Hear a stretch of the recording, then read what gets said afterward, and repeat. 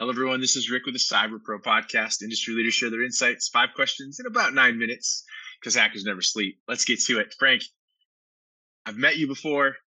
You're an awesome dude. Tell everybody else who you are and what you do. Well, I really appreciate that. So I'm Frank Duff.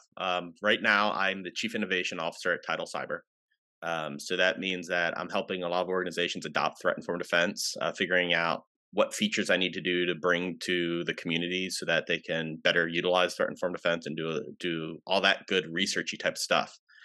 Before that, worked at MITRE for 18 years. Like that was my entire professional career before January when I started Tidal Cyber with a couple others. So steeped in attack for the last 8 of those, doing everything from detection engineering to helping products figure out how to integrate attack into their products, into their roadmaps, and then figuring out how to evaluate products based on the attack framework.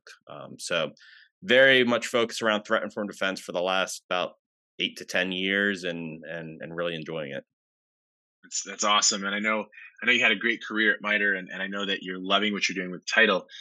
I'm really curious as to why you like being a cyber professional.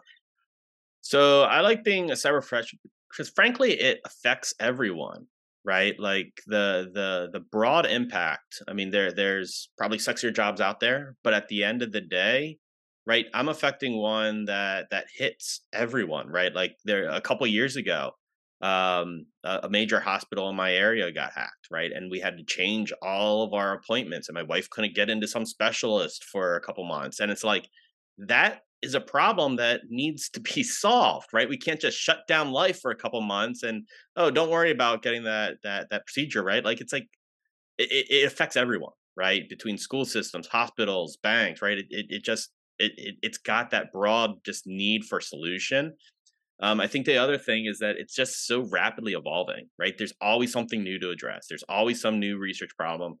And so for somebody that's very inquisitive like myself and kind of like ADD for um, um, attention, right? Like I get to look at a broad spectrum of things, tackle a new problem today, tackle a new problem tomorrow. But at the end of the day, hopefully they're all leveling up to be some overarching success story at the end of the day. That's great. So I'm going to pivot this to the world at large, and I'm very curious where you're going to take your answer on this. But today, cybersecurity is a top concern. I use air quotes for that because I don't know what that means to you, and that's what I'm curious about. So I could read into that glass half full, half empty, right? I could view that as cybersecurity is like the biggest concern because threats are everywhere, right? That's a very true story. And I think the other half of it is also that cybersecurity is the biggest challenge because there's a lot of confusion in how to do it right. And so it's more of like the defending solutions are part of the problem in that case, right? There's an ever evolving threat landscape. There's the ever evolving defensive landscape. There's the new catchphrase of the day about this is how you're supposed to protect yourself and defend yourself better.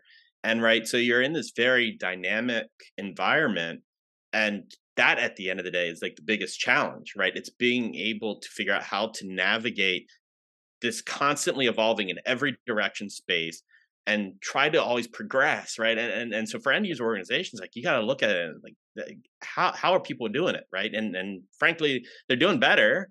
If you look 5 years ago, right, like when median dwell time was over 200 days for groups, right? Like so for 3 quarters of a year, they're in your network before you even know that they're in your network, right? That had to be a terrifying time to live.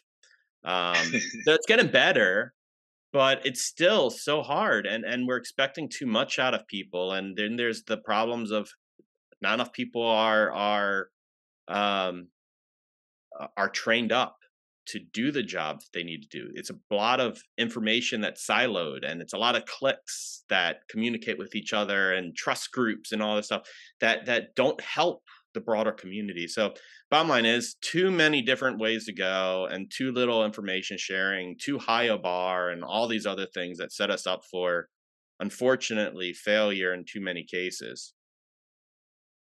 So let's take that down that rabbit hole a little bit and see what insight from your 18 plus years of experience in cybersecurity would you like to share with our community of cyber pros? So I think one of the biggest things I tell people is, as big of a problem as it is, um, it's not all solvable by any one person. I think that a lot of us try to be experts in everything. We see InfoSec Twitter, we see this expert, that expert, and we think, God, I don't know a lot, right? That whole imposter syndrome type of concept. But really, people are only experts in that one thing they're talking about, right? And they're just doing the best they can. And I think the sooner you can realize that, all right, let's focus on doing the best I can.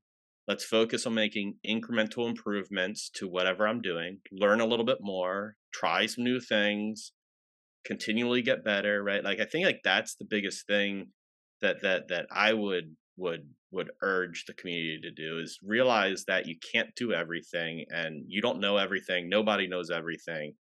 But if you realize that, then use your network, right? Be able to communicate. People are very open. People are very sharing.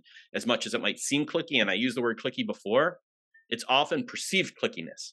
They're more than happy to share with you if you just go and you share with them, right? And so like build those networks and build that community and don't try to take it all on by yourself and all at once.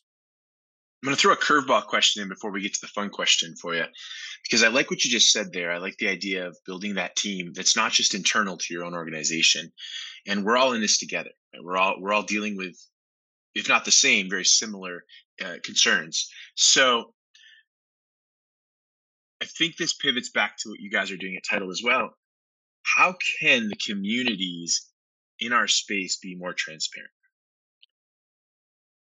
So I mean that could go a lot of different ways. I think that one of the biggest challenges is the right level of transparency and the right motivations around transparency. I think there's a lot of talk about transparency, which is good, but in practice, it sometimes becomes too hard, right? Like so, a lot of times people are transparent, right? They throw up a new knowledge base up on GitHub. Great, right? We now have all this knowledge on GitHub and it's done in the name of transparency and improving the community. How many people are actually able to use that content?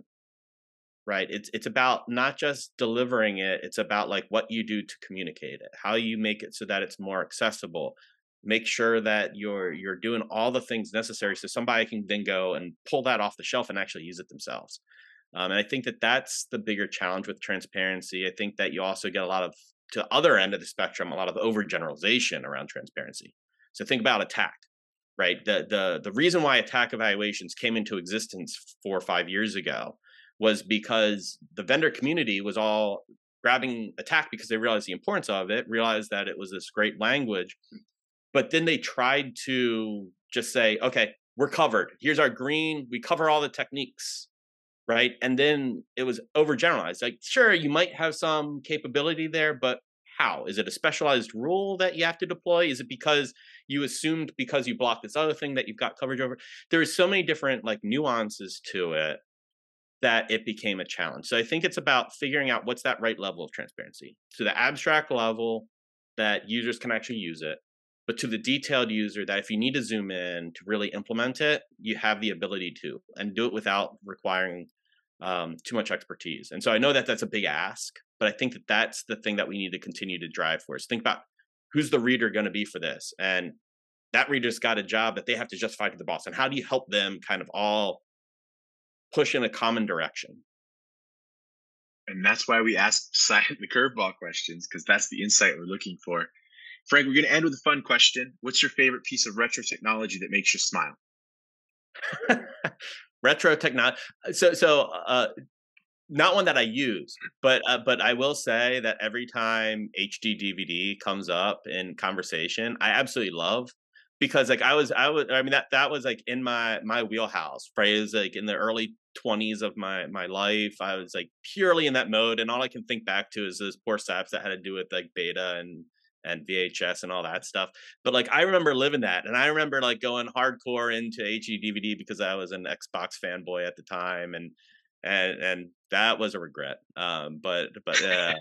So that always brings a smile to my, but for probably all the wrong reasons. But just like reminiscing about like that's technology for you. Frank, thank you so much for being on the Cyber Pro podcast. Absolutely. Thanks for having me. Thank you for watching the Cyber Pro podcast. Please like and subscribe. We'd love to have you following so you can get all the cool new updates.